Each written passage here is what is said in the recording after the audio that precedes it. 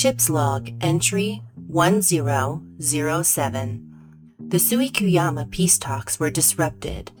A mechanical illithid named Harry attempted to blast the halfling delegate, Davon. However, Harry immediately protested his innocence. Beoford took Harry down to a basement for his safety, while Max was overwhelmed by protesters trying to enter the building. Wendy separated from the group to follow Pavroth and Cascorn, the scientist who worked on the illithid machine body replacements. She snuck into the vents, where she witnessed Cascorn the dwarf put Pavroth to sleep. Wendy incapacitated Cascorn, who explained that she was encouraged to do this by Corporal Briand. The corporal feared that if illithids were normalized in soul, then the Earth's citizens would be helpless and defenseless when later the Mind Flayer Empire changed their minds and invaded. It would certainly be disturbing to watch your kin be invaded by parasites. Maybe one could dream of an ironic punishment to those who considered it morally acceptable. Wendy MacDonald executed Corporal Briand in front of all the assembled delegates by flying through his head. The consequences of this action will likely reverberate forward for the rest of the Rezubians' mission. I wonder how this will affect the spread of ice cream. But the news of the Sol System's sudden silence caused the peace talks to abruptly end with Cascorn being taken into custody.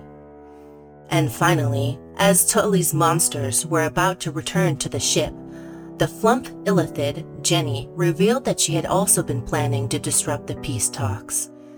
In fact, she had hired Rommel, a gift illithid and former comrade of Wendy's, to attack the summit. Because of a sudden onset of fear she experienced during therapy sessions leading up to the talks. Jenny seemed somewhat confused and contrite for her own actions. But Rommel and Wendy took the opportunity to affirm their rivalry. Jenny warned Max that their weapon, the Formith, felt scared. I would be surprised if the organics expressed authentic concern for the machine.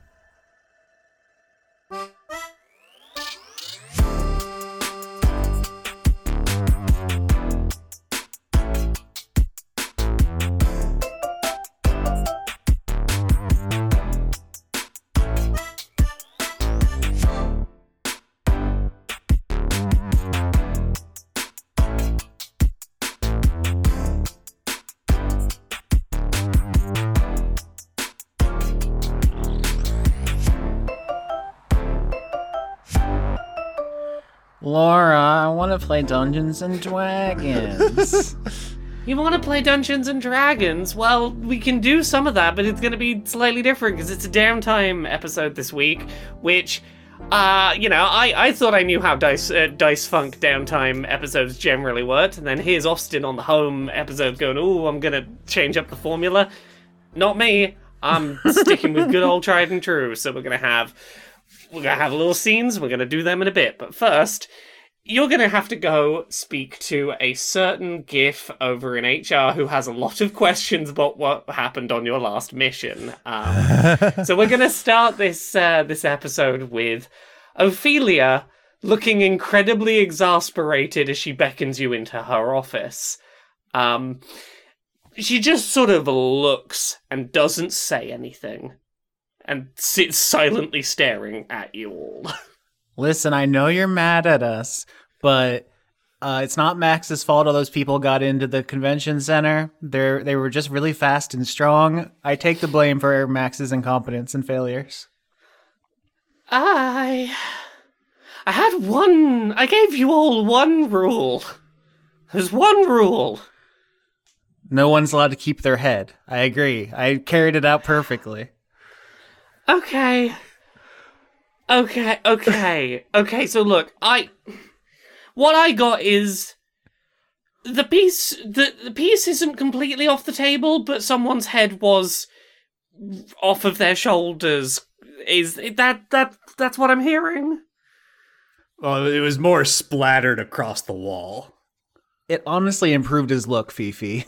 If you had seen him, you'd understand. It was an upgrade. Oh goodness, oh goodness, oh goodness, oh gracious. Well, I have some news for you. I don't know if this makes this better or worse. This is not to be spread to the rest of the crew because it is on a need-to-know, not having everyone panic basis right now, but considering you are our primary away team and you are inevitably going to come across this news sooner or later, communication with Sol is down. I noticed that when talking with some of the Soul delegates, other than the one that was pinpoint brained effectively by Wendy, the others noted that they couldn't confirm communication with Soul. So yeah, see. This is why I'm telling you. This news is gonna get out beyond our we can do what we can on this ship to control the messaging, but you are going to come across it out there anyway. So yes, at the very least, we have limited numbers of people that we need to deal with that know this. Good thing we have a great PR department to manage the messaging, and nothing is going on with that. Nothing has gone wrong with them, right? No.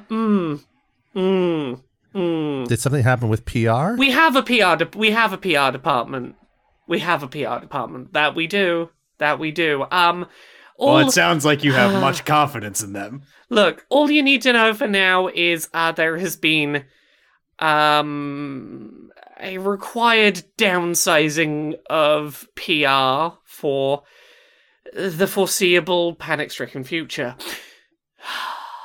Now, when you say downsizing, is this like a downsizing air quotes? They have been air quotes liquidated. Like I downsized that corporal. Downsizing as in someone used enlarge reduce on people to make them tinier to make them take up less space? No. And then stepped on them? No, more like someone got wind of the fact we couldn't contact Sol and may or may not have decided to try and inflict themselves with an illithid tadpole and defect out into the wider galaxy. It's not been a good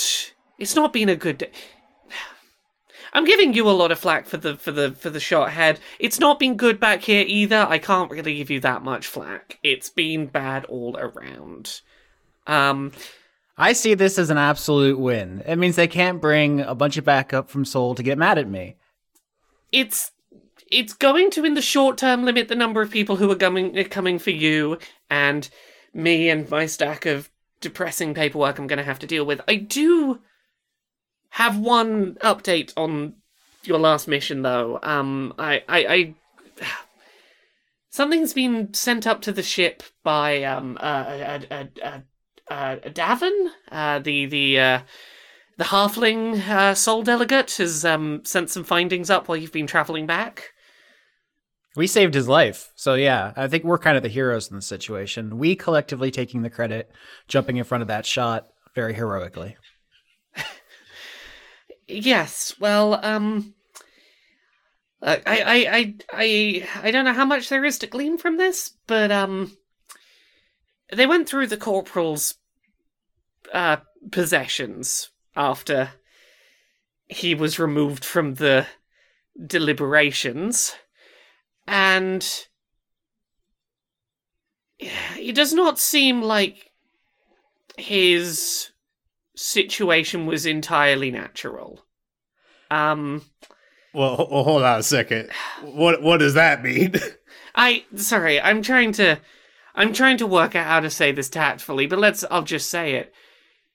Someone had been hacking his communication devices. He had been seeing a lot of very inflammatory posts about illithids, had been inundating him, a lot of which does not appear to be accurate information. Oh my god, he was radicalized by by the fucking space news. It was the TikTok, the Squick Squawk algorithm. Squick Squawk. It's not anything conclusive, but it looks like he was pushed a lot of very fear-mongering stuff right before those talks started. Yeah, I guess I should come clean. I was kind of going to play this closer to the chest, but the illithid flumph that was there, Jenny, she said that she was afflicted by some kind of strong negative feelings that made her want to also sabotage the talks if that guy wouldn't have. And so I've been suspecting maybe some kind of psionic or magical influence there. If somebody behind the scenes was trying to push both parties into blowing up the talks, there's a secret puppet master. Ooh, I can't wait to delete their brain. Gonna delete it off their shoulders.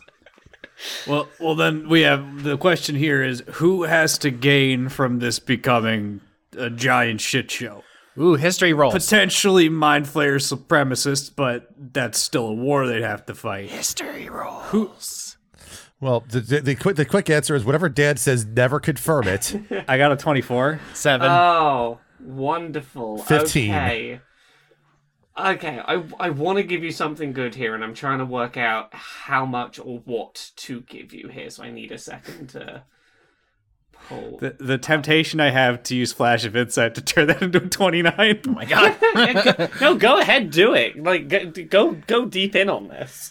I'll toss a guidance on there as well. You've never thought about anything harder. Yeah. All right, though, so that's a 28, and then we're going to toss a Flash of Insight in there and turn that into that'd be a 32. Okay, so look for a 32. Look, I want to hear down what your suspicion is. I think you probably know where this is. Maybe you know where this is going. I want to hear where your mind. So, if I'm thinking about who hates Mind Flayers in like standard D&D lore, there are a couple factions that come to mind. One is the Gith, not the GIF, the hippo people. Very confusing. Too many G people out there. Too many but G's. they have psionics. They're smart, but I don't know. Something about it doesn't sit right with me. The other option is aboleths. Old as shit, psionically powerful, been around for forever, and have tons of thralls, and hate Mind Flayers because they don't remember where they're from. Yeah, I would say to add to that is the notion of a third party that hates both Soul and the Illithids at the same time and want them to just fight each other to weaken both sides for their own purposes. Yep. Which I think could be aboleths, because if they're all weak, then you have easy pickings. I rolled a 7, so Wendy just says, I think it was gnomes. So That is a possibility. Can't trust them. Too short. Dice Funk has never really dealt with one of D&D's, I would say, the premier creature people think of with D&D. Beholders. That's as soon as you said that. Ooh. Yeah. Okay. I think the way that Ophelia is gonna respond to this is actually I will put this on the table. You know that beholders are in many ways the antithesis to illithids. Illithids are all about connected, shared. Particularly traditionalist illithids are all about uniformity of culture, and beholders are, by comparison, hugely individualist. They are very powerful, very magically powerful creatures that are incredibly smart, incredibly scheming, and not particularly known for playing nice with anyone else in space. I believe it could be described in D&D as the only creature that is xenophobic against its own kind. Yes. Well, that's the thing, is like when you compare them to illithids, who are like, yep, we're born with our sort of hive mind with the elder brain, particularly if you're looking at the traditionalists, they are like, every one of us is just an illithid. That's the way things are. Beholders, like, a little fun fact for anyone who doesn't know about beholders, they're basically big space eyeballs, and sometimes they dream so strongly that they make another one of themselves, and the first thing they do is they fight each other, and only one of them lives. I made another me, but I can't be having another me. Gotta kill them. Like, they are vicious fuckers.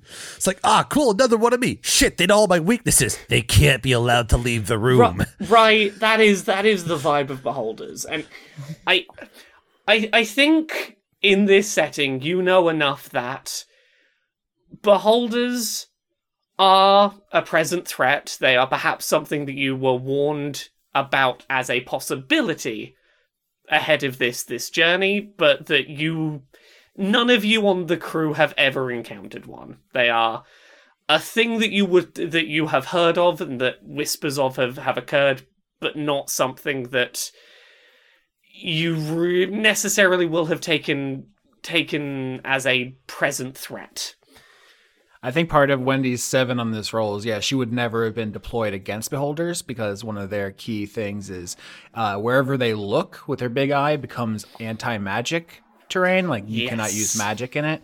And her whole utility to the Mind Flayer, hive mind, was that she is like a fairy, which is an inherently magical creature. So, like, that's just kryptonite. They simply wouldn't deploy her against that kind of threat. Yeah. It's a very bad news thing. Yeah. For a 32, I will give you that. Beholders are a good fit for the idea of someone who would want to sabotage both sides of peace talks, that wouldn't be taking a partisan side other than, I don't want more togetherness happening. Yeah, if Soul and the Illithids tear each other apart, that just means that the Beholders get to rule over the Ashes.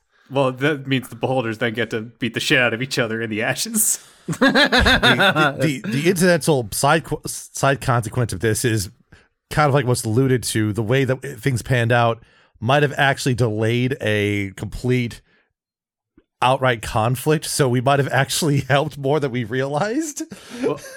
Well, let's consider another option here. So, we know that Beholders hate each other almost as much as they hate everyone else.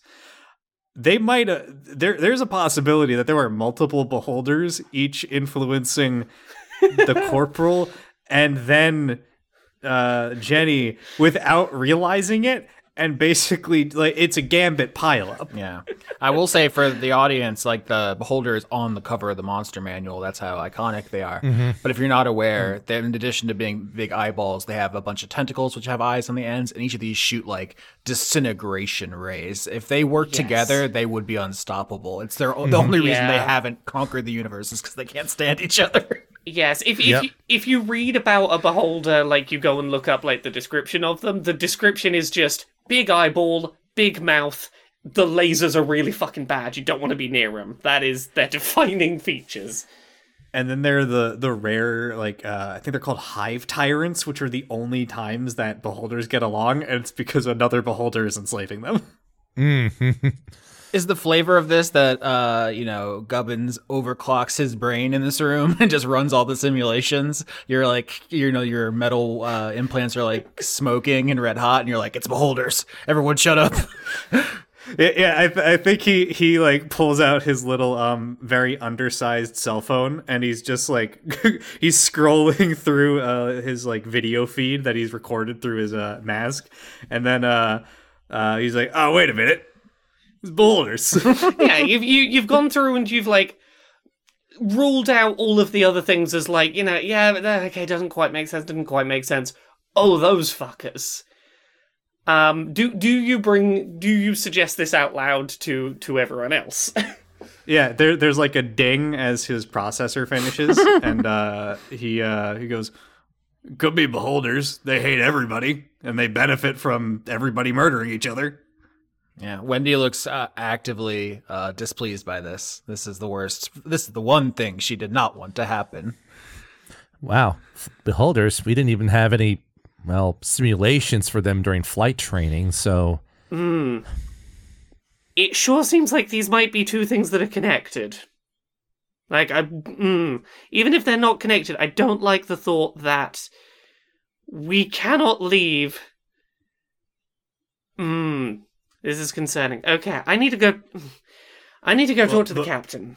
But before you do, if it does turn out to be Beholders, let's make hay while the sun's up. Beholders hate each other. Play them against each other. If they're too distracted fighting each other, they're not going to be busy, and they're not going to have time to fuck with us. I mean, that's a wonderful idea. If you want to be the volunteer to go and tell them to be mad at each other, you be my guest. All we just have to do is feed disinformation on Squip Squap or over on whatever influencers the beholders follow, and that'll take care of itself, right? Yeah, I'll deep fake the beholders into making diss tracks of each other. It's like, hey, you know who's worse than everyone else? Other beholders. Fuck them, right? Ophelia will, at this point, sort of start collecting up her papers. Like, she no longer seems as concerned as she did about, Corporal Bryant's exploded head. Really, really has forgotten about that for the moment and has gone, I'll deal with this. If we've not got any other missions for you immediately, so enjoy your downtime, and we're probably going to have to call you for a meeting later once I've talked to the captain, but enjoy yourselves for a bit. And she hurries off out the room. I think that went well. Honestly, yeah, that went better than I thought, given the circumstance. She didn't even remember that guy's head exploded. So now it is time for some downtime scenes where everyone gets to do their level ups and talk about what they got for their level ups and have little scenes where they interact with whoever they want to interact with to do their little plot things. And does anyone particularly want to go first with a downtime scene today? Alphabetical is my dream. It's my goal. It's my passion. Austin Alphabetical Yorsky. by first name or surname? Oh no. Flip-flopped it on him. Uno reverse. Yorsky. I'll say Wendy's level up. Barbarian, big meaty, hit die. You know what I meant. The main thing I get is the unstable backlash from my unstable backlash is a wild magic barbarian ability. I will read it to you now. I'm not vamping. I have it pulled up. It's fine. At 10th level, when you are imperiled during your rage, the magic within you can lash out. Immediately after you take damage or fail a saving throw while raging, you can use your reaction to roll on the wild magic table and immediately produce the effect rolled. This effect replaces your current wild magic effect. This is interesting to me because we were talking about the kind of henshin transformation sequence I was having before, and I'm curious if that will be replaced in this situation or if that is just outside of the paradigm. Yeah. Okay. So yeah, I think the way this plays out now is that anything wild magic that was permanently ongoing that happened before this, I think sticks. But going forward, yeah, now you do your wild magic at the start of the fight. Any ability that is still going when you take damage stops being active and something new takes its place. Sick, nasty. Yeah, that is going to be interesting. I suppose this means if you get a particularly nasty negative effect, you could just ask one of the other crew members to just punch you in the face and shuffle it around. I mean, theoretically, I don't think I'm going to try to abuse it like that. Part of the description, it says you can use your reaction. So I can also not do that if it benefits me to do this. But I'm going to try to play it relatively straight, role-playing someone who's just trying not to constantly be turning people into flower pots. But sometimes it's going to happen. I think the logic of whatever comes out could still be worse than whatever's happening now makes sense for not using it all the time, willy-nilly. Now, if you do play into using it all the time, though, it sort of plays into the current ongoing anime aesthetic of when the main character just starts crippling themselves to finish a fight. I'm thinking about what is it, Deku from that's where I was Hero, going. It's like breaking his arms and fingers every fight. Yeah, I'll just break one more limb to get that super attack done. So what is Wendy doing with some downtime between missions?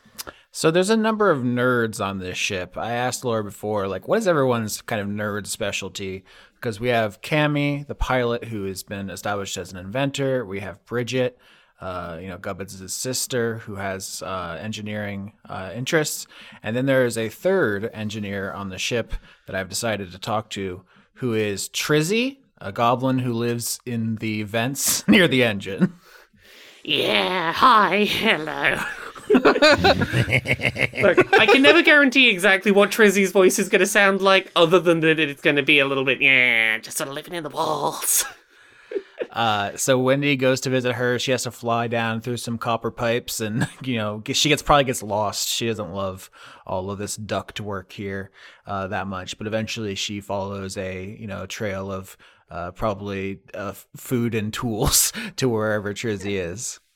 Trizzy, on the way down to where she's sort of buried down in the bottom of the ship, there is a, suggestions and requests box that is traditionally used before going to speak to Trizzy. Do you put anything in there, or are you just... Do you just go past and go, hey, I'm coming to find you?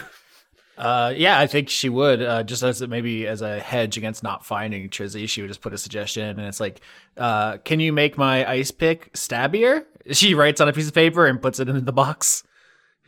A holographic goblin sort of scuttles along, takes the note out of the box and scurries away with it. Ah! And then down the hallway, you hear just a little shout of, "I'll be there in a second, this sounds fun." Okay. And further scuttering and clattering sounds happen as Trizzy, the goblin, sort of scurries up and goes, what's this about wanting to make things more stabby? Hey, Triz. So long story short, I may have exploded a person, and they have a lot of allies, and they may be coming to get me. And I've been trying to think about what I'm going to do about that. Do you have time to talk about this? Oh, I've got time. I've got time if it involves making cool stuff to stab people with. Usually, the stuff in that box is, okay, I was going to say usually. It's always just Emma complaining that the room is too cold upstairs and making me check, and then it's the exact same temperature it was yesterday. So I take joy in the challenge. What do you got in mind? What were you thinking? There's a lot of ways we can make things more deadly. To be fair, Triz, the rooms are pretty cold, so I'm just gonna put that out there. Yeah, but no more cold than usual. And look, I would turn the temperature up if I could, but I've got people breathing down my neck about how much fuel we're using. Well, we gotta conserve energy.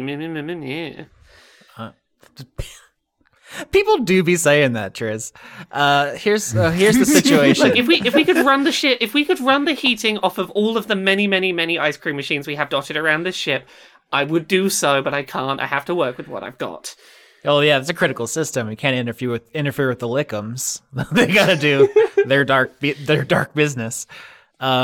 But okay, so you know how I was part of a elite spy program created by the Mind Flayers, and there's a bunch of hybrids that are quite unusual in Mind Flayer society. Oh, yeah. No, it's like the one thing everyone knows about you is hey, cool, weird background spy. Yeah.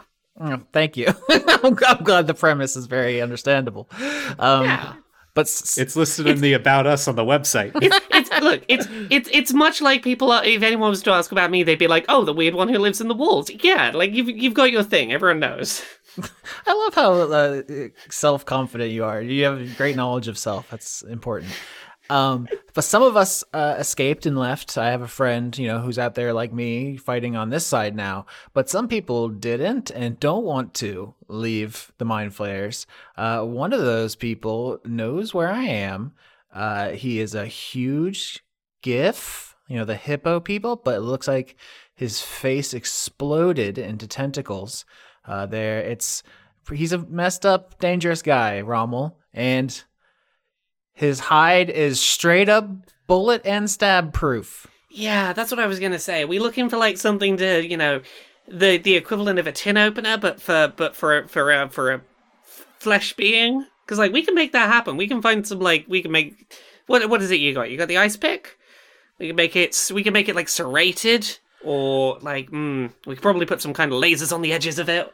Yeah, a laser ice pick does sound dope. I have concerns both offensive and defensive, however, because my specialty is infiltration. You know, I get into the little places. I'm stealing the information. I'm getting out.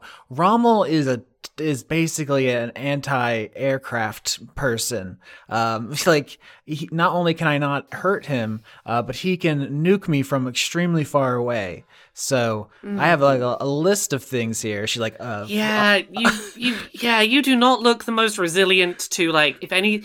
Because, like, look, you can fly, but if anything is firing something at you that is, like, big enough to hit you where you're flying, you got a bit of a squish to you. When we introduced Rommel last recording, I didn't characterize him that much because I was like trying to leave room for Laura, but I feel like I should jump in here and say I'm now picturing him fully carrying like the kind of gun that is usually mounted on a Jeep or something. Like, oh, I am very happy with that. I'm happy for that to be canon. It's like, yeah, you know, the thing that Master Chief can like rip off a warthog or something. If we walked 3 feet into that psychologist's office, we would have seen the barrel just sticking out of the armoire. Mm-hmm. I think Trizzy sort of looks at you and goes, "Yeah, if someone had a suitably long fly swatter, they could probably yeah." So like, we could go like the armor route, or like personal protective magical bubble. Like, we can find stuff that'll make you harder. Like, are you wanting, like, general defense or just, like, very specifically Rommel defense? Wendy has a toilet roll with her because this is how size she is, which she unrolled like a big scroll of ideas. And she says, I was thinking maybe jet boots so I could go fast for the stab. I was thinking like diamond tipped ice pick or laser ice pick. I was thinking personal shield, magic or technology. I was thinking some kind of ghost mode. There's a lot of things. Okay. I like what you were saying about the jet boots. What if we boots for your feet and boots for the spear, and you can use both of them to go real fast, real jab that thing to like do some real damage. It's not going to be super wieldy. Like putting jets on both yourself and your spear you are not going to be able to aim that terribly well. But if it hits, it's certainly going to go through whatever it ends up puncturing. Yeah, before we started recording, I ran a couple ideas by Laura. One of them was the Great Weapon Master feat, which you trade in accuracy for damage. So she'll become a much more risk-reward character as she turns herself into a guided missile. Yeah, because when we were talking about it before, you suggested the rocket boots, and I like the thematic element, but I want the spear itself to be wobbling around in your hands as you like try and hold it straight in a line to really give it that stab.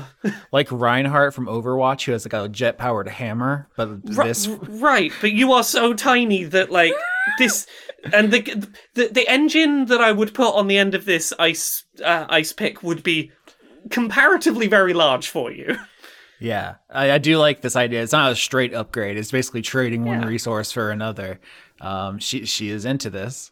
I think Trizzy's going to say to you, like, look, there's nothing to stop me working on all of these for you, but, like, I only have so much time at a time to do this, and I now have an additional responsibility on this ship, so if you pick one for now, if you're still concerned about Rommel later, we can talk others if that's what you want to do. What you feeling? Here's the thing, Triz. I have a lot of enemies, but most of them I don't really care that much about. Like the humans, they hate me. Whatever. Mind flayers, they hate me. Sure, makes sense. Now apparently there's beholders. They're gonna hate me no matter what. There's beholders. That's beholders. That's what we're thinking. But there's one enemy whose extreme negative opinion I do care about, which is people who are supposed to be on my side. And I think that Rommel could be on our side, and he was hired by Jenny, who is this flump who is supposed to be on our side. In fact, if you look at the bottom of my toilet paper list here, you'll see another idea I had, which was psionically bug Jenny's office to see what's influencing her. If it is beholders, maybe there's some kind of magic or some kind of technology that they're using to make her a traitorous little monster. But Okay. I like what you're thinking. Look, I'm gonna have to leave it to you to like get to like do the bits where you work out where she lives and like get the thing situated. But I can probably scrounge you up like I don't know. What if we could set up like some kind of like video and audio feed, very, very tiny little transmitter. We could like magically have it come back to a point that you've got access to.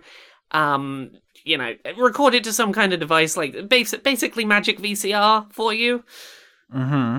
So I believe in trying to be the player that I would want in my D&D campaign if I was DM. So I'm trying to signal very strongly that while, Wendy is invested in the main plot and stuff, her like personal journey is actually less about killing her enemies and more about trying to get the people on our side, or ostensibly on our side, like Rommel and Jenny, to stop undermining us. And she's like, if it'll help, I think, to figure out what's influencing Jenny, she would like that. Yeah, I think that is a great idea, and I think that Trizzy is more than happy to rummage you up some form of very small, very hard to notice transmitter. Maybe it has some degree of self-shielding, so it won't immediately show up on a detect magic sweep or anything. And sort of passes it over to you and goes, well, it seems like we've not got a lot of friends right now, and like, truth be told, doesn't seem like we're going to be getting more people on our side on our cause right now anyway. So like, yeah, I'm on board for anything that might get more people helping out. So go for it. If anyone asks, I didn't give you this, I have no idea where it came from. I also definitely wasn't working on modifications to the engine when you came down as well. So. Yeah, as you say that, like a piece of piping teleports into the corridor we're in and just goes clattering down the hall. And Wendy's like, none of my business. Exactly. I'll keep quiet that you have that. You keep quiet that I gave you that, and that I do stuff I'm not meant to down here. Give me your ice pick. I'll have it ready in like 25 minutes. I'll have it ready for very fast stabbing. Wow, 25 minutes. The service around here. Communism is great. Right. When I don't have to worry about my basic needs, I have so much time for rocket-powered icicle spears. I try to pat the holographic goblin on the head. Is that anything? Gronk, the holographic goblin, will just look back to you and go, "Thank you for your time. I appreciate you." Is it sentient? Is it a person? I will give you the short version. A person had a hologram that they'd programmed to be essentially like, "You're so amazing, I love you so much," to one of the crew, and Trizzy, the goblin, may have stolen it and reprogrammed it to be her holographic boyfriend. As far as we know, not sentient, just programmed to be a good boyfriend. It's like a horny chatbot. Yeah, it's a horny chatbot. I get a lot of those ads on fucking TikTok. Yeah, exactly. Look. For you lot that haven't met Trizzy, she just does her own thing down in the depths of the ship, and she now has someone to like mop her brow while she's working out how to make dimension door engines. Yep. So Wendy's gonna collect her rocket-powered ice pick when it's ready, and yeah, she's setting up for future downtimes that she wants to try to figure out what Jenny's whole deal is and hopefully get her to renounce her ways if she is genuine, or just break the influence over her if she's being controlled or manipulated. Also, just keeping an eye out for Rommel. I genuinely don't know if or when he'll show up, and I want to be ready because I've my mental image of him is getting cooler every day. Oh yeah, no, you keep writing notes in like that shared document we have every time you have a cool thought. I will let every cool thought you have be canon. Okay. Wendy's gonna go back to her room, close the door behind her, and he's standing behind like a fucking lamppost. Doesn't notice. You know what? Roll me a perception. Just to be on the lookout. Just to see if you spot anything. 20. 20? You are very confident Rommel is not hiding anywhere behind a lampshade around here. Okay. Yeah. You can say that with good confidence. He's on a ship somewhere else talking to his goblin, being like, "You'll understand, this Wendy, her abilities are so cool. I need something to stop her." Yeah, Yeah, I need some technology so that I can stand behind like a lampshade and won't be noticed. I do love this. We're doing the exact opposite things on opposite sides of this war. Yeah. What a starstruck rival we have. That goblin also has a holographic. Let's reverse it. It's a holographic girlfriend. All right. I think for now we will leave that there, but who else would like to tell me about their level up? Skitch exploded, so I guess I'm up then. All right, so I have hit level 10. First thing to note is that normally artificers get a ability to attune more magic items at level 10. Didn't really seem like that was going to come up in this sort of campaign. So after a little bit of discussion, we've swapped it out for one more active infusion at a time. That means I've got a couple as well. I've got a couple more things going on right now because at level 10, a bunch of stuff activates. My AC went up by 1, so I'm at 23 now. Yeah. My attack and damage went up by 1 as well. So that puts me at a plus 11 to hit and plus 7 to damage on a 2d10. Then I have 3 active infusions that are new to mention, which would be Gauntlets of Ogre Power, so I'm no longer walking at 20 feet per round. I'm not slow as shit and weirdly weak anymore. And in turn, I have also added a Helmet of Alertness, so I have advantage to initiative rolls, can no longer be surprised. Buford added this specifically because he was slow to react in the last mission, and then a guy's head exploded. Yeah, next time when a guy's head explodes, you'll be like, yeah, I saw that coming. And he has one other infusion active now from this new level up, and that is he is creating currently. Well, I guess we can jump into like media res of him actually making these infusions right now if you want. It probably makes a little bit more sense. Yeah, so you're doing this, and you're not alone while you're working on a little bit of self-augmenting. Yeah, I think Buford's probably in like his room doing this, and it's his room. I think is probably not like a standard like crew room because he's just kind of too big for it, and his like sort of mechanical and biological needs as a result required him to be set up in like a cargo bay that's been retrofitted. Yeah. Yeah, so he's in this like modified cargo bay with his younger sister Bridget. And if you've ever seen a car factory where they have deconstructed like the dashboard of a car, but it still functionally works, like just mounted on a wall, that's what Buford's body looks like right now.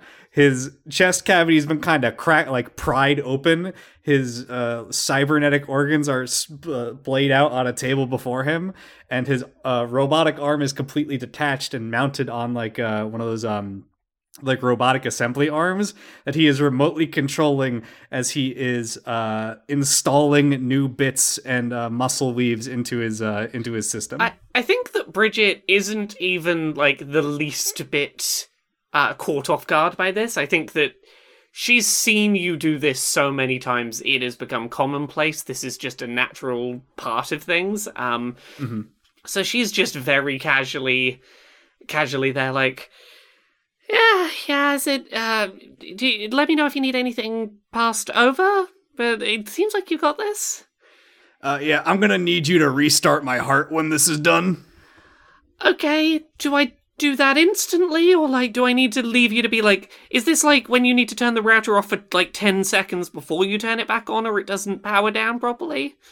You could do it pretty instantly. See, normally I do this, and he points to the big red button that he's hooked up to everything in the center of the room, and suspended above it is just a cinder block tied to a rope, and it's currently tied off to a pike.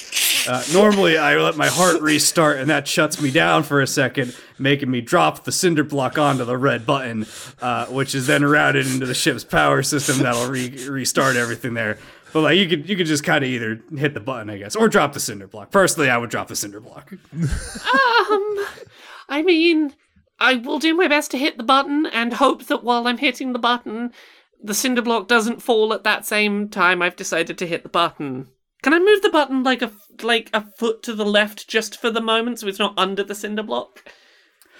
Unfortunately, actually, if you move the button, it will not work. It has to be directly under the cinder block. Look, I haven't determined why this is the case, but I do know it does not work. Look, I know how tech can be sometimes. It has its finicky little things, and sometimes you've just got to recognize that it does a thing that makes no sense, but that's what it does. Mm-hmm. All right, can you hand me my intestines? Yeah, yep, there you go. Oh, this will never stop feeling weird. There you go, there they are. And he's doing that thing where you like coil a hose around your elbow and arm. He's like, God, I can never get this in here right. They never fit just correct afterwards. Oh gosh, as someone who's wrapped cable in the studio, like anyone wrapping something that way just gives me anxiety because like that's just going to cause internal tension and break something over time. So while you're doing this, Bridget will bring up. So I hear they can't contact home for now, like just for a little bit. Yeah, it sounds like we got some sort of communication outage. Frankly, I wouldn't pay it too much mind. But I think if there was something worse, we'd probably have at least an idea of what's going on by now. I don't think they'd be able to keep that quiet. Yeah, I don't know. People on the ship have been talking. What have they been saying? Some of them worry this isn't as short term as they're saying. Like we might just be out here now. What, they think we're gonna be out here forever? I mean I don't know forever, but there's a few of them that are getting in for the long haul. I think Buford will finish coiling he'll place his intestines to the side for a moment and sort of scoot as best he can as a one-armed man with all of his organs outside of his body at the moment to face her and go, look, I'll be honest, I don't know a whole much more than you do at the moment, but as long as I'm here, I'm going to make sure we get through this. So don't you worry your little head about it. Okay. If you're sure. Look, I've been through some weird stuff back at home with the family. I've been through some tough times. I've been out in the frontier before. Communications go down sometimes. Sometimes you get stuck out on an asteroid for 6 months, waiting for a freighter to come by so you can hijack it and get home. I mean, I really hope that doesn't happen to us, but I get the gist of what you're going for. And I mean, we came out here to do a job, and I guess, like, you know, whether we could go home or not doesn't change day to day what we came here to do and what we should be doing. Yeah, Buford will nod his head at that and go, yeah, look, if you're worried, whenever I get worried or frustrated with something, I find a project to work on. Like this. I'm real annoyed at how hard it is to put my intestines back into my body right now. So I think the next time I'm going to do this, I'm going to automate that system. Find something that's bothering you. Work on it. I mean, if you want me to, like, take one of those things that's used for spooling up extension cords and, like, see if we can make that, but for your intestines, like, that doesn't seem like it would be a hard job. We just need, like, a cylindrical spool. Well, I'm using this as an example, but yes, if you could do that, that would be helpful. I will have a look. I'm now just thinking of like this just leading into an infomercial. It's like, is this you? Do your guts just like get unruly and impossible to wind up? You know, hi, I'm Drilly Bitchel right here. Bridget's already coming up with new ideas, being like, oh no, oh, save on the spool. We get that tech where, like, you give the wire a tug and then the whole thing, like, self-retracts. We can get it so you just, like, give the intestines just, like, one quick tug at one end and they all just spool back inside. Well, you know what? Most organs are connected like that. Why not just set them all up like that, then? Mm-hmm. I mean, why not just set them all up like that? It's like a meat belt. You just pull it out to a little secure place, then tug it again. It just goes back where it was, you know? Bridget writes down a meat belt. Ooh, wait, I know. Wi-Fi enabled electromagnets. With each one that locks into place, it then turns on the magnets for the other organs next to it to draw them into place. I like the idea. I do worry about your organs magnetically getting stuck to your arm. This is a problem, yes. Yes. I mean, look, we can A/B test it, see what works in the field tests. I think as they're putting his organs back into his body at this point, he goes, Bridget, I think we got a problem here. I'm counting 3 lungs. Let me look. Okay, this one is labeled spare on the back. Okay, never mind. That's my Is that meant to be in the drawer? Yeah, it's meant to be in the drawer. Never have too many lungs. You don't keep your spare lung in the trunk? I mean, that's where I would keep it, you know? Look, if you're inhaling as many chemicals as I am on a daily basis, you're gonna need a spare.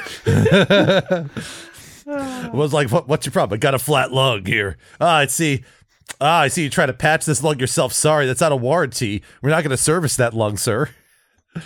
No, that's what happened. To keep his medical insurance, Buford had to still be considered asthmatic, so he's built it into all of his lungs, but they keep burning out. Look, I'm sure you could have built some kind of fail-safe check-in that turns on the asthma when they're checking and then turns it back off or something. Yeah, but you gotta remember to do that then, and sometimes you might turn it on by accident. It's a whole thing. I mean, that is fair. You've never been great at remembering. It's gonna be quite hard to explain if the asthma goes away and then comes back. Yeah, the same thing with my color blindness. Had to build it into every optic I had. So do you have anything else that you want to say with Bridget, or is this where you want to move on to the other thing you have in mind? I think we can move on to the other thing, or there is one other thing that Buford had been working on. I think in the background to this conversation, he had another project for a member of his team, actually, for Wendy, who's already getting upgrades, it sounds like. I mean, I just lowered my attack bonus to +2 at level 10, so upgrade is relative. So in the background, there were 2 more robotic arms automated, knitting an incredibly tiny cloak. Oh. And I think at this point, it finishes production with a little ding, and a cloak of elven kind has been completed in its development. While you wear this cloak with its hood up, wisdom checks made to see you have a disadvantage, and you have advantage on dexterity stealth checks made to hide. Yep. I think this definitely has the it's called elven kind, but I'm imagining it with the skin texture of an color changing octopus. See, I have Buford's explanation of how it would work. You can take whichever you prefer in this scenario. Either your skin-changing octopus or Buford's idea, which is he has created the quantum cloak. It is not actually making you better at hiding. It is it's like a read-only portal into a mirrored universe where you're just not there, and it displays whatever is not there. Whoa. Right. It displays a reality in which it displays the reality in which you didn't go that way. So it's real-time gaslighting. It's great. Yeah. I mean, so I'm not gonna have to deal with this while I'm DMing, which is fine. So, Laura, are you okay? Are you okay with making canon a reality bending cloak? Look, I am happy for you to make canon that's what you've attempted to create, and it seems to be functioning how you intended it to. I'm not going to say whether you successfully did what you attempted to, but the result is achieved. Watch Wendy put on the cloak, and then a light year away, someone just sees Wendy appear out of nowhere for a moment. Okay, I think, you know what? Correction. That is how it works, but I'm going to add a little flavor. Just because Wendy isn't wherever Wendy is in that other universe doesn't mean someone or something isn't there. And I'm not necessarily going to, use that narratively to fuck you over or anything, but I just like the flavor thought of you do have to be a little bit careful that, like, it doesn't just look like someone's foot is where Wendy is. See, that's why it's only advantage, because maybe sometimes there's a guy there. Exactly. It is not a guarantee you won't be seen. Sometimes they'll just be a person that isn't Wendy in that space in the other universe. Yeah, I think of all the things we're going to do in our downtimes today, the one that's going to have the longest reverberations and the most serious repercussions is this canon already existing piece of clothing you're giving me, because my mind is already whirring with the possibilities. Yeah, but here's the thing.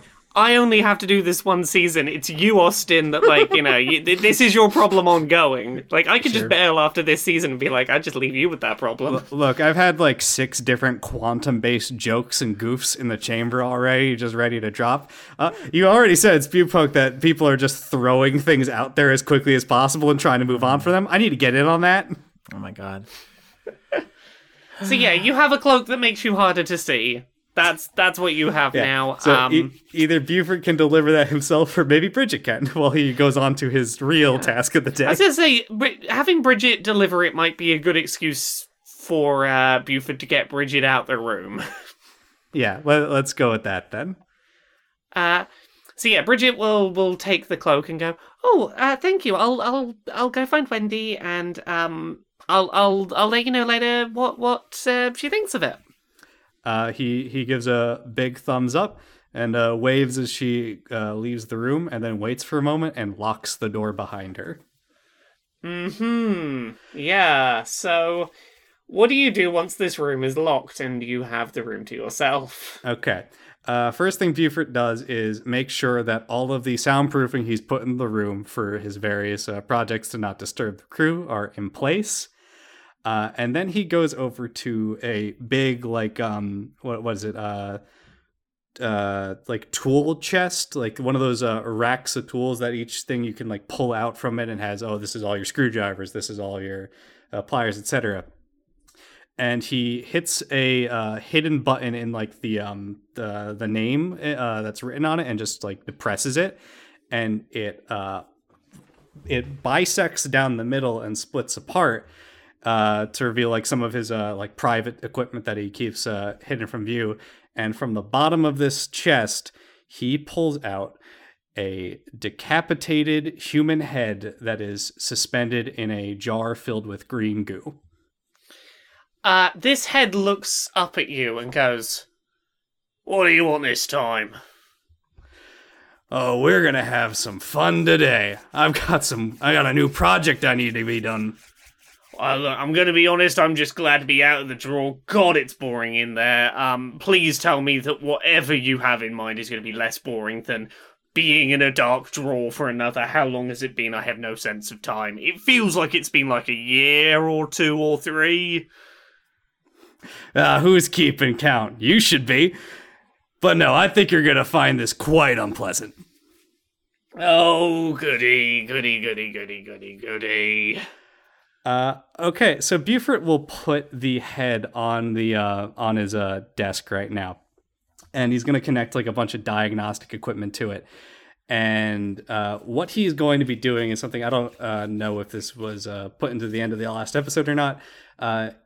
As we discussed, one of the issues the Mind Flayers are currently having getting people to adopt the metal bodies is the belief that there needs to be, like, suffering and pain to be, like, a true ceramorphosis, to, like, be worthy of it.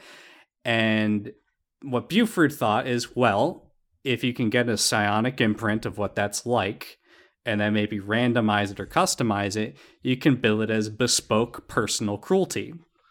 Yeah, if you could imbue a metal body with enough genuine suffering to, maybe that'd get some of the religious types being like, yes, this is how it is meant to be. Mm-hmm. And what Buford is going to do is hook up essentially the brain to his systems, and he's going to start tweaking settings in this decapitated head's brain that he's hooked up to. The head doesn't have like the top of its head visible anymore. It's just been, the skull has been completely peeled off, and it's just like a glass dome with the exposed brain and a bunch of wires sticking out of it for ease of access and fucking with it. And he is going to start adjusting settings on it as he's recording, like the thing's sense of time, its feeling of pain, heat, its ability to comprehend memory, that sort of thing. And he's just going to run it through a gamut of as many fucked up things as he can think of and just get a full list of the data. Yeah, I want to get a medicine check from you. Okay. I'm going to cast guidance on myself and then do this check. Yeah. I think this perfectly fits your character's extremely specific worldview. I am just thinking, though, like, if you gave the fascists everything they want, do you think they would suddenly become reasonable? Like, they obviously would just demand other stuff, you know? Like, oh man, this is good, but you know what? I want some better boutique handmade torture here. So that's a 22. And no, I think Buford's aware that there's people that are never going to change. But if you can sell it to enough of them, then at the very least, it makes some of the job a little bit easier. Yeah. I feel like it's somewhat analogous to, like, there are some people with some kind of fucked up views about childbirth, where they're like, no, you have to feel the pain of childbirth because religious belief that the suffering is part of your journey to it. And as fucked up as those beliefs are, I can see there being some counterpart people in illithid culture who would go, no, the pain is part of the process, the suffering is part of the process. And that if you can emulate that I feel like that would win some people over. Now, you've rolled a 22. Yep. So yeah, you can get all the data you want out of I'm not going to spend time acting out a severed man's head, reliving some very fucked up, tortured memories being tweaked on loop. But you have basically carte blanche to do what you will with this brain. Okay.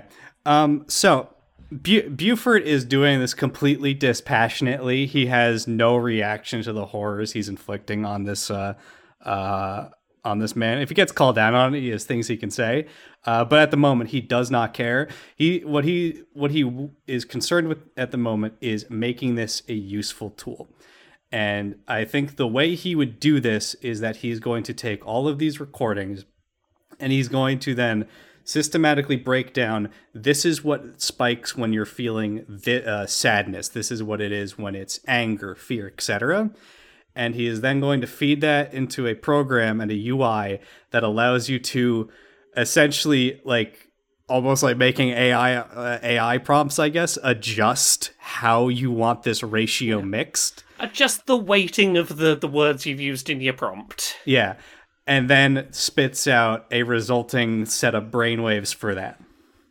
Yeah, I don't remember if I said this into a microphone before. Maybe I just said it to you off air. But in the cyberpunk universe, this is an entire industry. They're the extreme brain dances where people, like artists, make cruel brain stuff that you can experience. Yeah, in this case, for the illithids, is borderline like, okay, well, listen. Okay, we're gonna give you the sweet sensation, but without the actual stuff. So it's like vaping in that respect. Brain vaping. Yeah. Let's do it. He's not going to make this like a super comprehensive thing, I guess. He's going to set up the basis for it and then probably just email it to Pavroth and be like, hey, I made this. If you want to add more to the system, here's what you do. Go wild. Yeah, I think that, like, through most of this process, this severed head is trying its best to keep composed. And I think this is not the first time you've done stuff like this. Like, this severed head has been in your possession for a while and has had some time to get used to the fact that this is life. But I think it's when he looks over and sees you preparing to send the data elsewhere that he finally chimes in. And he goes, what are you doing with my brain? Buford taps a knuckle against the glass, probably to irritate it a little bit more, and goes, "Well, I'm finally putting your stupid ass to good use." Yeah, you don't call everything you've done prior to today putting it to good use. No, that was extracting my pound of flesh. Now, you might actually do some good for once in your miserable life. Well, I'm gonna be honest. It's nice to know that it's being used for something other than you just, I'm going to assume you're getting off on it usually, and I'm glad that it's doing more than that today. I think Buford gets a little offended at getting off on it. When the head says, you're getting off on it, and goes, "Are you stupid? That's not why I'm doing this." No, I'm not stupid, but got to rise out of you for a second. I think he gives a sigh and goes, "I thought we talked about this," and he is going to go back and adjust its perception of time again, and kick it up to a second being a month, and then put him in the bottom of his drawer. Do I need to add a content warning here for torture? I think I do, huh? I do think so, yes. I can don't tone it down a notch if you want. It's like, well, like, even though if you put down the in the episode description, Buford gets head, I don't think that will soften it any more than that. God damn you. What? Like, I can't be the only one who thought of that as an obvious gag in this situation. You've broken the tension beautifully. There we go. Everything's fine. You've put this head back in the drawer. And with that, I think it's time to sort of pan away from the scene over to our final level up. Tell us what Max is, what they got for a level up, and what they're up to today. So, Max is now a level 10 Warlock, which comes with very few interesting grand changes. Some extra hit points, extra hit die, a new cantrip, which I've added Prestidigitation into the list. I cannot pronounce words, but as a Prestidigitation. That's right.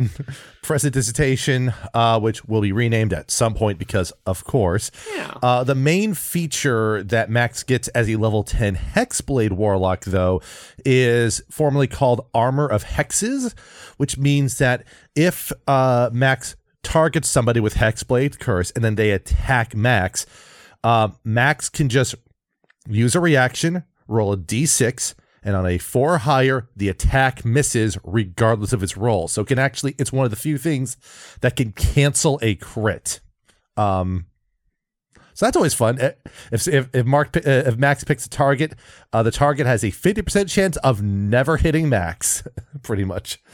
In terms of what Max is doing during their downtime, this is when the ending music from Gundam Zeta's English release, Green No No Shonen, starts playing in the background, because what I picture, at least in part, is that Max is spending some of their downtime hanging out with Cammy and, just whatever feels fun for the two of them, whether it's just hanging out in their rooms or just going about the ship and, I don't know, getting ice cream and the like. Can I say that when we've been saying Cammy, I've always thought it was spelled like the Street Fighter character, but seeing Laura's notes, it's spelled like the Japanese word for God. Yes, Yeah. it is. I'm just going with Cammy just because it rolls off the tongue a little bit, but it could be Kami either. I mean, just in my head it had been Cammy, and it's Kami. I believe was the spelling. Yes. Yeah. Did you have a particular activity in mind, or did you want Cammy to suggest one? Max is happy for Cammy to suggest an activity. Max is still kind of, to say, slightly glum about how the mission panned out, and I believe they still have not changed out from the kimono and such that they have been wearing since they went out on mission. Okay, I think Cammy's suggestion is going to be that the two of you attempt to do... I don't know if this is a term that Americans have. There's a term in the UK called pub crawl. Okay, I'm familiar with that. Yeah. Yep. I'm thinking the equivalent of a pub crawl, but for all of the many ice cream machines around the ship. Love it. You're going from one to another, trying to see how many you can manage before it's like, no, I cannot do any more ice cream stops. Well, it's called the cone gauntlet, I believe is what we call it, right? We are just doing the cone gauntlet and just seeing how many flavors of vanilla you can put up with before you just give up. Exactly. Let's start with a Constitution roll just to see how initially the cone gauntlet goes. That's at 18. Max is doing great. Let's see how Cammy is doing. 19. You're both starting off strong. You know, you're like, how bad could a bunch of ice cream stations in a row be? No holding back. Like you're even going back for seconds at some of the early machines. So yeah, Cammy sort of turns to you and goes like, "Oh yeah, this is gonna be no trouble. Like how many ice cream machines could there even be on one ship? Like I can't imagine it's that many." I have a feeling that the way they built this ship, it's going to be as many as we think they could have, and then probably 2 extra just for redundancy's sake. At least that's how Buford would probably make it if he was designing the ship. I'm consistently surprised by like rooms that like I wouldn't think would have one, because like, you know, first time you go to the med bay, it's a little surprising that there's an ice cream machine in the med bay, but like not too surprising.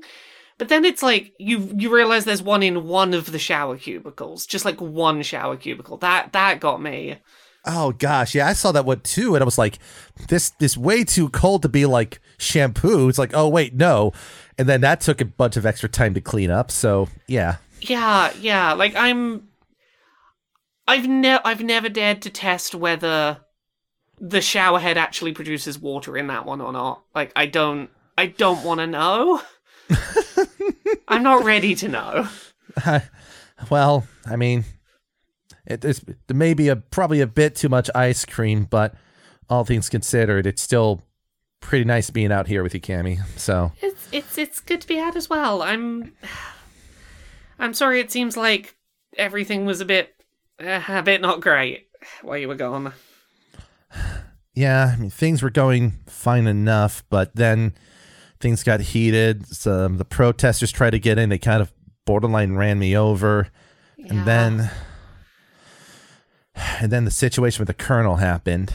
Well, if it helps to know, I kind of screwed up here as well. I may or may not have made a chip that allowed a general purpose cleaning robot be able to be turned into like a very effective room defense murder bot.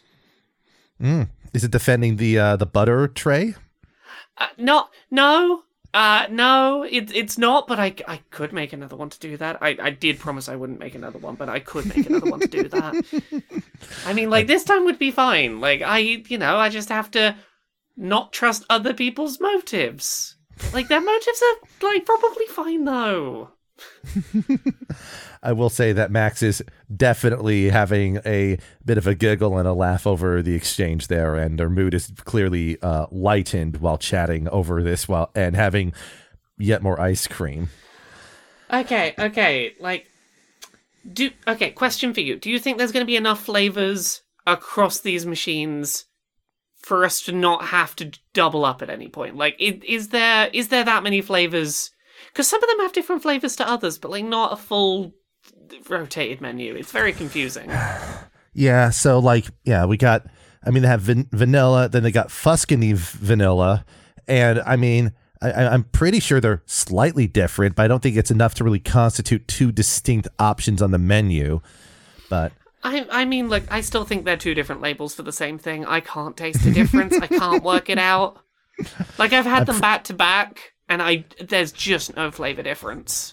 Just you wait. There's going to be somebody who, if you said that to them, they'll get really, really offended and be like, of course there's a difference. Yeah, I know that, but also, like, look, I'm pretty convinced that at some point, if I go ask Trizzy down in the basement to, like, go follow the pipes, I bet they're coming out of one big tub. That's all I'm saying. Like, I would put money on that. What if they all come out of the Elder Brains brine pool?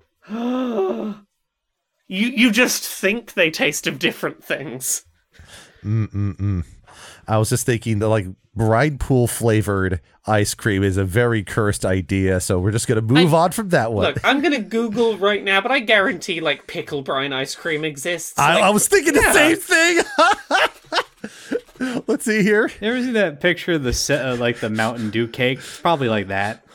Yeah, no, there are some pickle ice cream recipes showing up.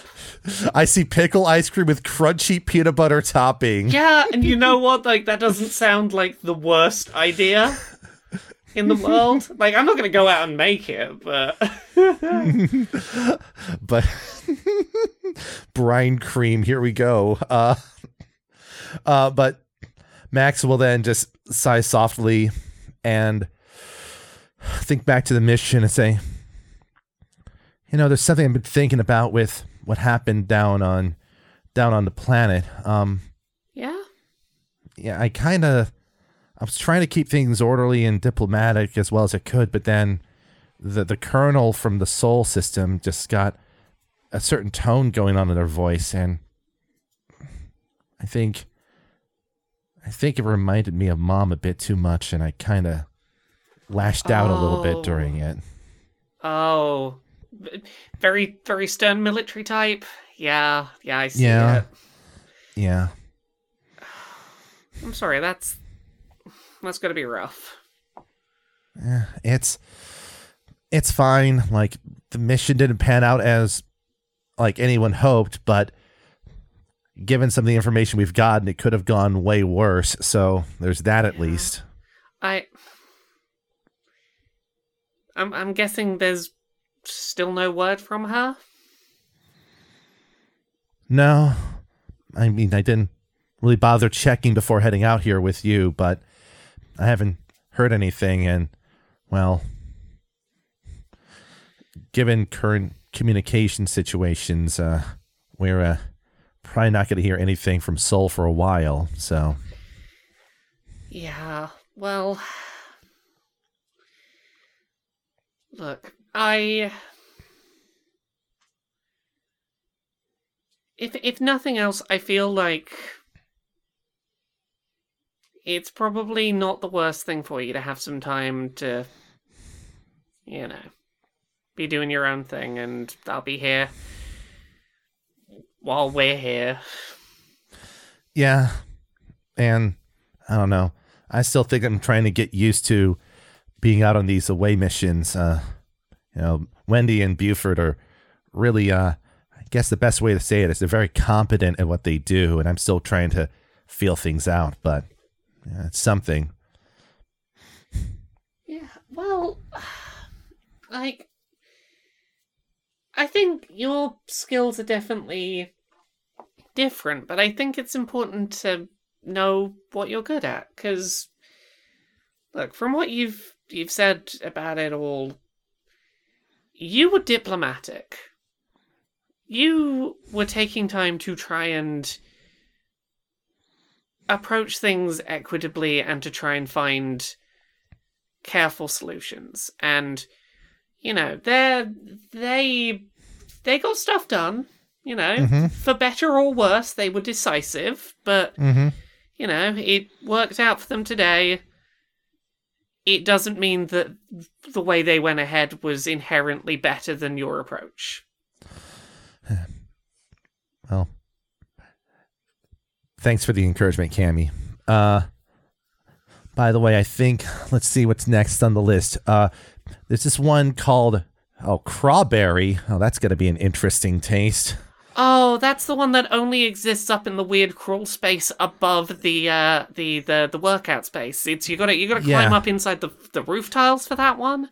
Yeah, and there's always this weird loud aerobic music playing in the space for some reason. So I guess it's part of the aesthetic, but Yeah.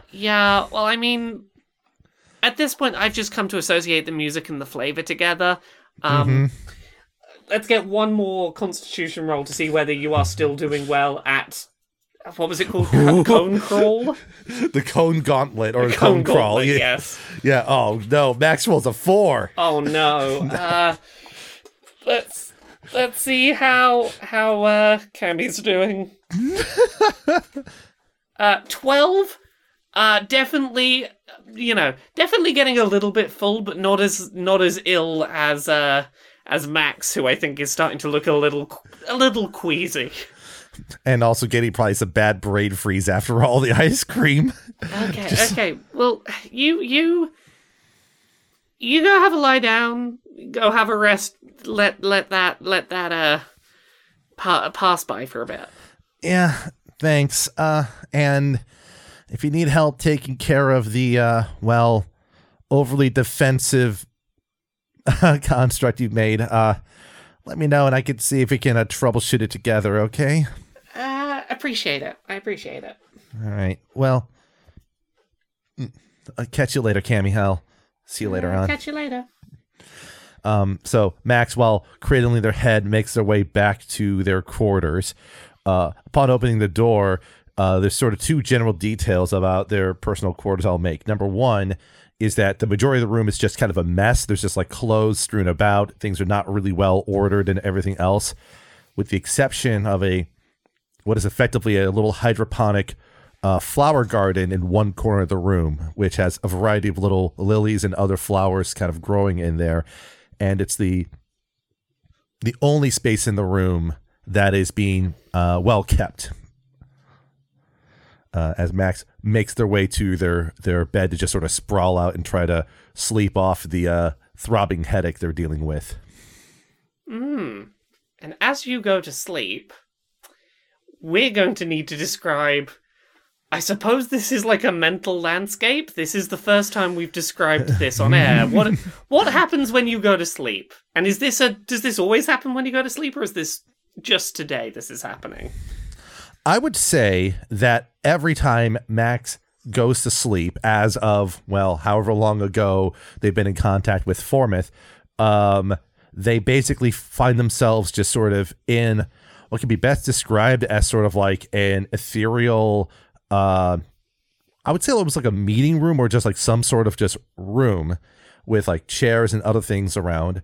They can kind of see themselves in the space dressed as if they're out on mission. And then they also can see other figures kind of in a sort of like an etheric, ghostly sort of apparition within the space. I believe currently there's two others in the space with Max, if I'm not mistaken, at the moment. This is your ghostly conference room in your brain. You're lucid dreaming a conference room. Right.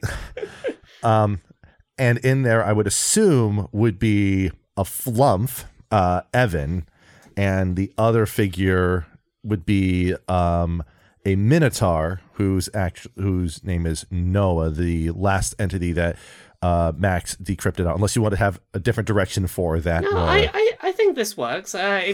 So we've got the Flumph and the Minotaur currently in here, and this is a space that you use for training with your Formith forms. Is this correct?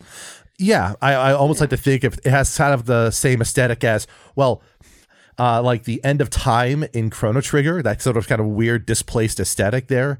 And at the same time, and I swear for anyone listening, this is stuff that I had been planning on before I even like read up or even looked into Fire Emblem Engage. Okay, so the idea of like a disconnected training realm, we're working with these aspirations of older heroes entrapped in items. Like, this is an idea I've had long ago before even that happened. So, but yeah, I would say that the way I would describe it is that in this initial room that Max finds themselves in are any forms that they have immediate access to for decrypting from Formith.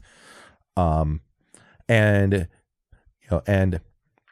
as Max kind of shows up in this space, they look around and particularly glance over at the Minotaur, who Jenny noted was expressing fear when they were decrypted on mission. Yeah. I don't know if Max has anything to say at the moment, but it's just sort of a little curious before. I guess the best way to describe it is when it comes to the training, is there an indication to Max perhaps that someone else wants to meet them effectively? Yeah, I think the way that this works is that usually this room is just the forms that you have decrypted in the past are there, and they are present, and you can interact with them, and they never really make an effort to be the first to start interacting, but if you start a conversation or try and start something with them, they'll start. Occasionally you notice a presence more than seeing something. You can feel that there is something pressing up against reality in the space. And that is usually your cue that another one of these forms is ready. Well, upon sensing that, Max will move towards where that presence is coming from to see. They move quietly, mostly because there's still a little bit of nursing the headache kind of energy going on, but also it's just sort of they've been in thought for a while about what's been going on and don't know quite how to broach the topic with those that are already here. So effectively, Max is going to go on and try to decrypt new forms within Formith. Okay. Do you have any thoughts about visually what it looks like when you decrypt a new form? I would like to think that it's sort of like there's almost like a door that is just open on one side of the room. Max passes through the threshold, and then all of a sudden it's like Metal Gear Solid VR training sort of aesthetic where the layout of the room just kind of depends on who happens to be there. And with stepping in, they can see like someone in the room kind of in a loose, not quite fully tangible form, but a suggestion that someone is there for them to try to reach out and decrypt. So the first one that you start trying to decrypt starts solidifying and taking shape and form, and appears as this almost like a snake, but with a very humanoid upper region, very strong and muscular. The shape of a Yuan-Ti begins to form, with a almost cobra-like frill to the top of their body, sort of where the shoulders meet the head. And it takes a few seconds, but they start to solidify a little. And you are now face to face with a Yuan-Ti. Will you please tell me what your name is? Oh, of course. My name is Alma Tyrn. All right, Alma. My name is Max, and I'm here to help decrypt you and draw you out from Formith. Oh, I suppose yes. Suppose that is what we're doing. I suppose yes. Yeah. So the general idea that I have is that for each form that Max is trying to decrypt, it requires effectively proving that they are competent, strong, or otherwise able to draw that individual out from the void that is Formith itself. So it's almost like various things where it's like it's not trying to fight this decryption until Max kills them, but it's just sort of a testing of their capabilities. So I would so the aesthetics of the exchange with Alma, I have a couple of ideas of how this would play out visually, unless you want a role to be involved with this. If you wanna talk through some ideas, I'll throw you a role that seems appropriate for what you want to go for.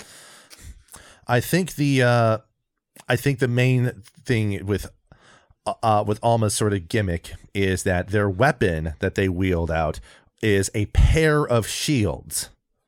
So instead of having like a sword and board, it's just two shields, and in efforts to attack them directly in melee, there is effectively a veil of ice forming across the shields as the spell Armor of Agathis activates around Alma, and Max's efforts to attack head-on directly are met with just ice damage being flung back at them, forcing them to retreat away and resort to range and evasion tactics in order to avoid taking on too much pain from the exchange. I think, let's flavor this as sleight of hand. If you're trying to, at a distance, be sort of accurate and precise with you're getting around these shields. That's only an 8 on the roll there. Okay, I think with an 8, you are not necessarily making progress at like dealing damage to this target, but you have at least demonstrated that you've backed off and not tried to confront head on, which I think is like you haven't failed this situation, but you also are gonna need to do something else to sort of get this over the edge.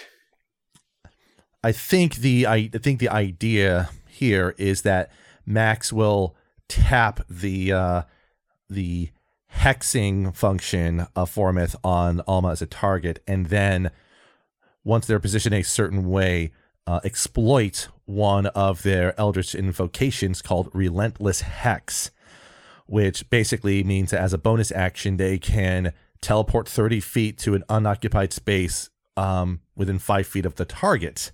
So effectively, instead of trying to attack Alma head on where the shields are, trying to teleport behind them to get a strike from an exposed point. Wonderful. I don't think I need a roll out of you for this. I think that is enough to demonstrate you have found a way around these defenses, and this is enough for you to decrypt this form. Once it happens, there's almost like a scattering of like, it's almost like little voxel elements from where Alma was that float around in the sky and then float into the conference room where Max just was to reform. But I have a feeling that once that happens, there's the sense that Max is not quite done yet here. Yep, there is still the sense that there is one more presence ready to come through. I have a really fun way to open this up with for you. Okay. Max is sort of standing there trying to sense where the form is, where the target is, and then like the fur on the back of their neck bristles up. They turn around and try to swing at an entity. However, when doing so, there's just an eruption of flames that knocks them back as the next form makes its presence known. Yes, so as this happens, you notice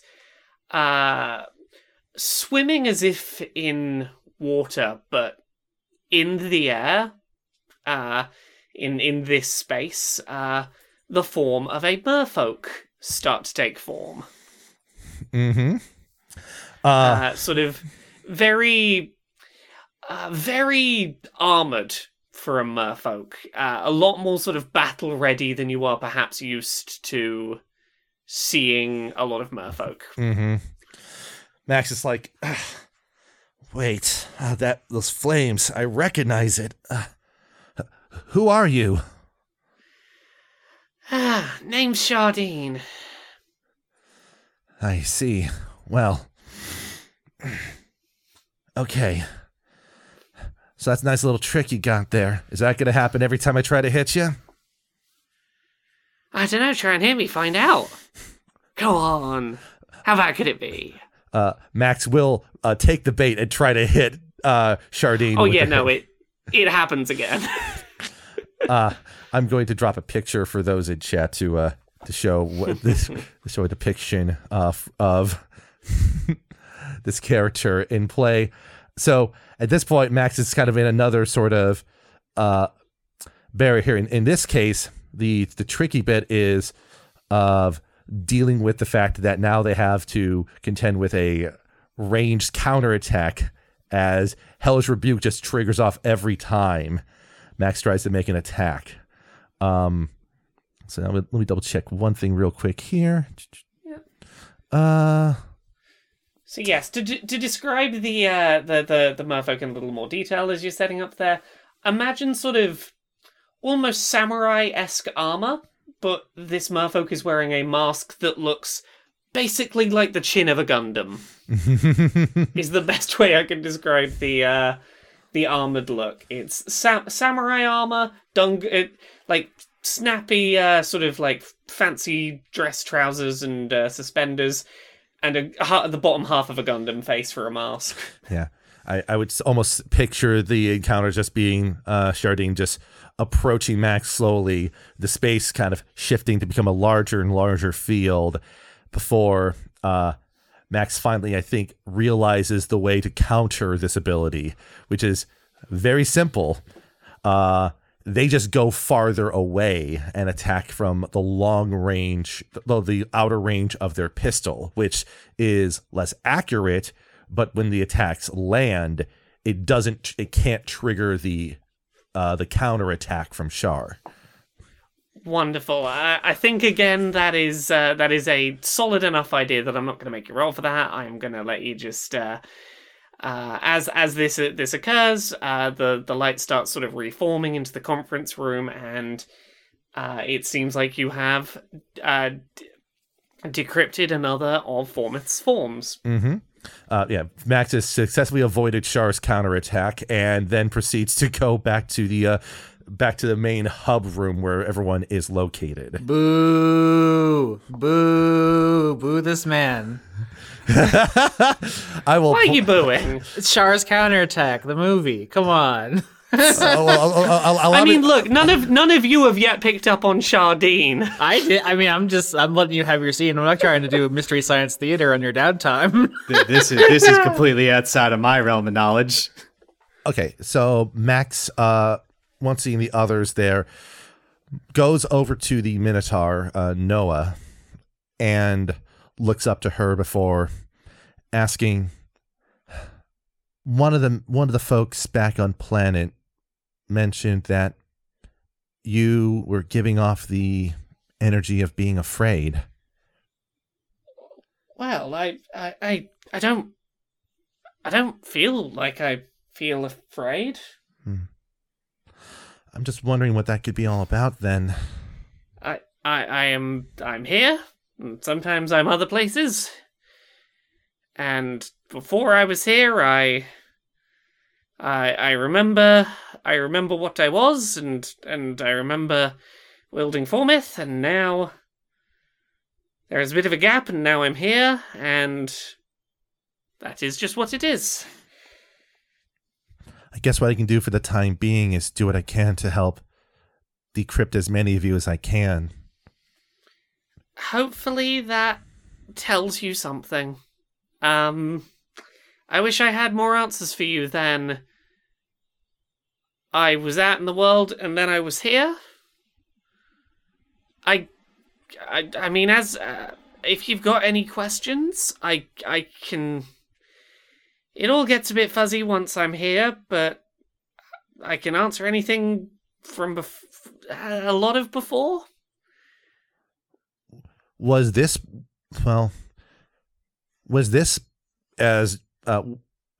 similar? And Max kind of gestures to the room. When you had Formith, was this all kind of the same for you too? I never thought much of what was going on in here. I don't know if I ever told you why I took the weapon. I was just trying to impress a girl. I wanted to be better at logging, and the thing told me that I'd be cool and powerful, and I wasn't so sure about that. And then there was some people were going to pave over the forest, and he told me I was chosen, and I assumed that's what it chose me for, and it gave me the strength I needed to fight them off and to protect the forest. And there were definitely forms, and it wanted me to believe I had it for a purpose. Yeah, I could say that's pretty much the same for me.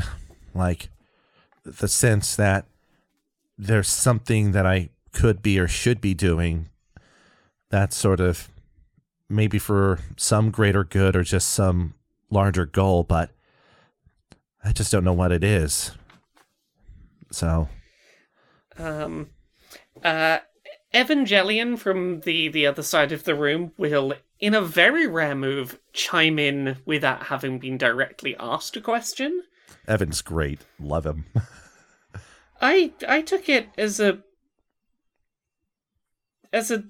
self-defense. It was a last resort. I was never a fighter, but there were a lot of us that were in danger, and it promised me that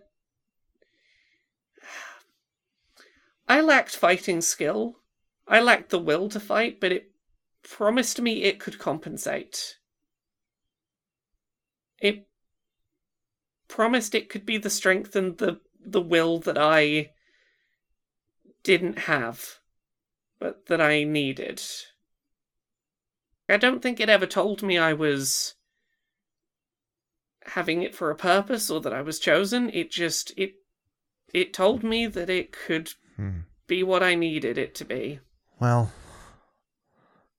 this whole thing is a bit of a mystery for two, I guess, but for the time being, it's giving me more ability to, well, to fight and to maybe protect those that I care about.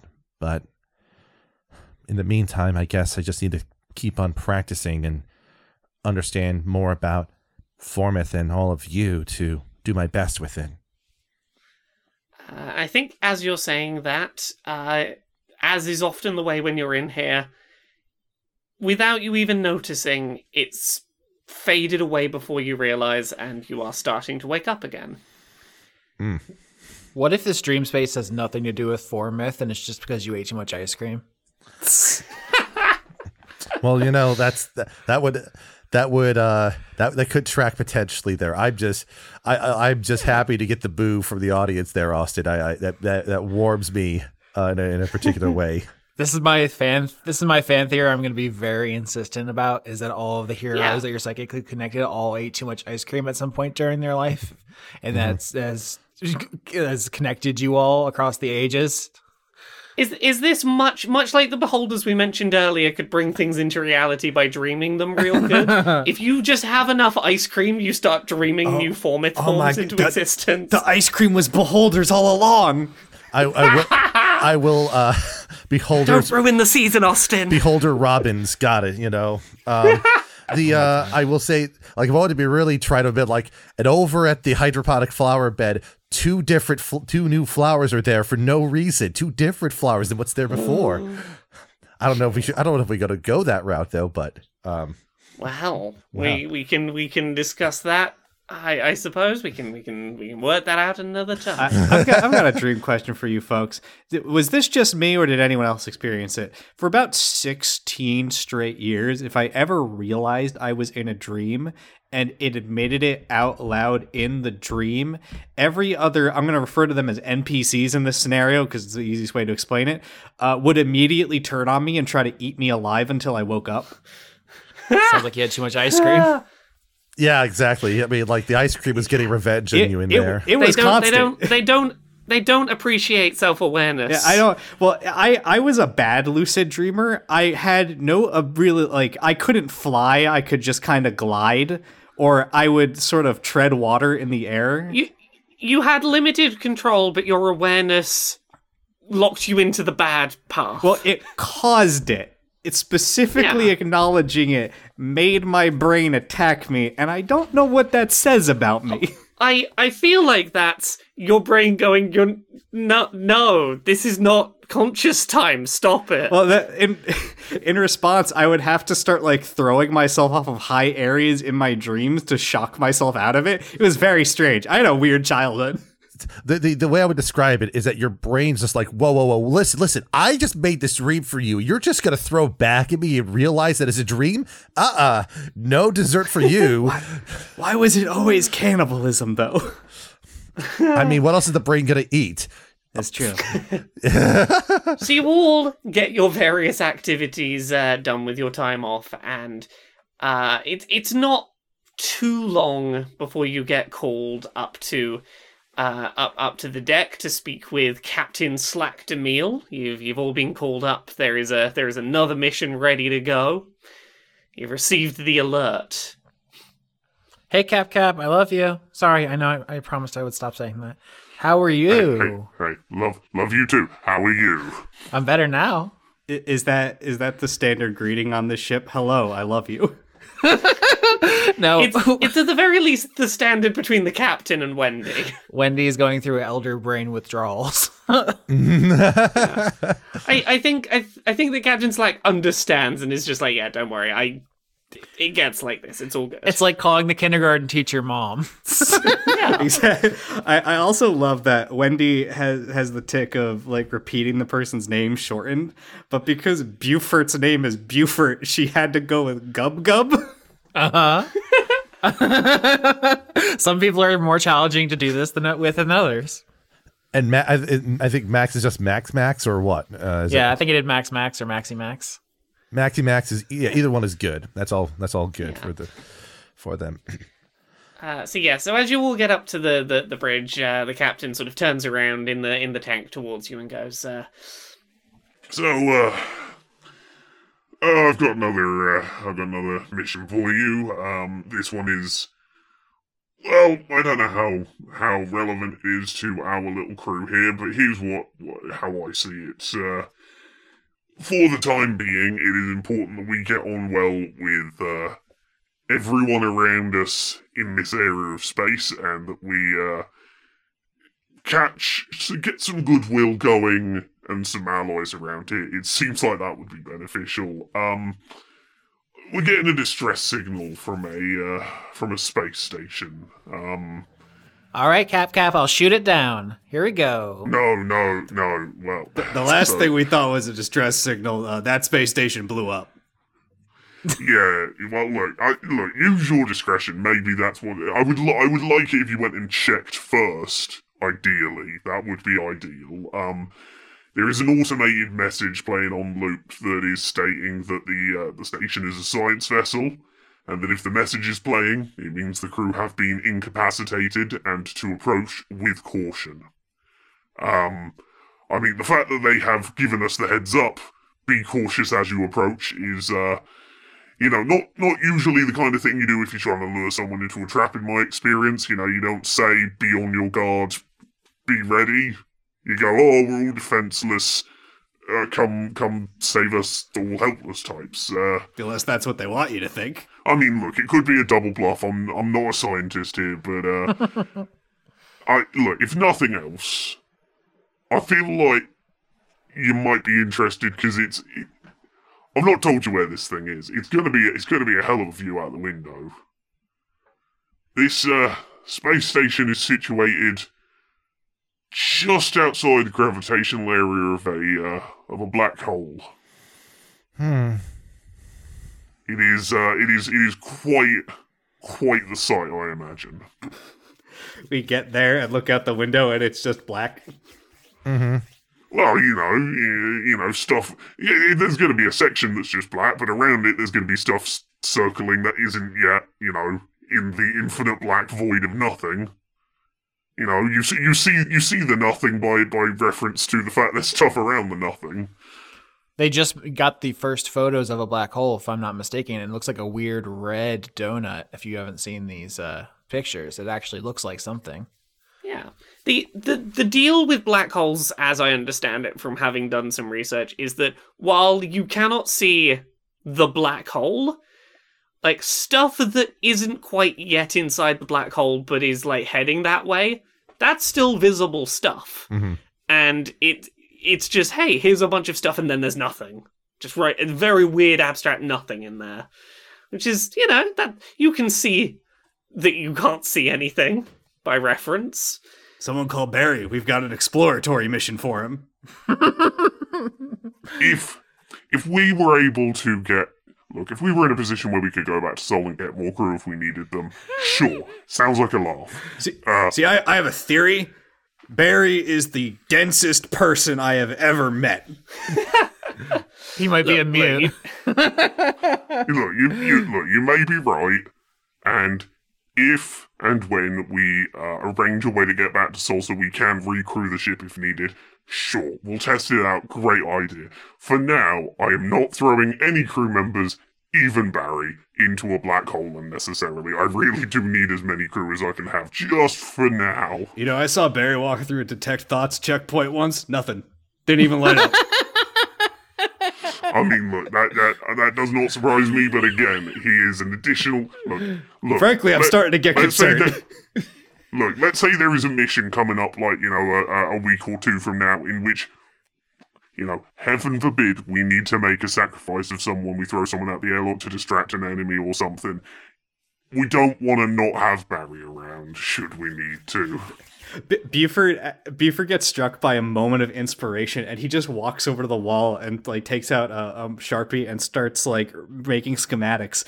And he's labeled it Psionic Weapon B1, and he's going to try to weaponize Barry's brain into a targeted attack against other telepathic beings. It's the Boltzmann brain gambit. Got it. But it's the Barry's brain gambit. Look, I love the idea. You've got a mission to go on now, but like write it down somewhere and try and remember that for next time you've got some downtime, I suppose. Yeah, it's on the wall right there.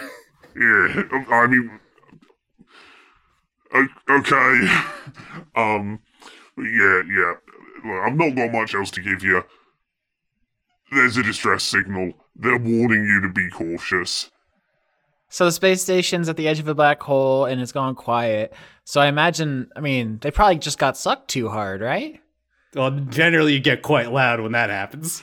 I do not think this is a case of suck. I do not think this is a case of suck too hard. I think if they'd been sucked too hard, they would be gone. There is no surviving getting sucked too hard. Says you.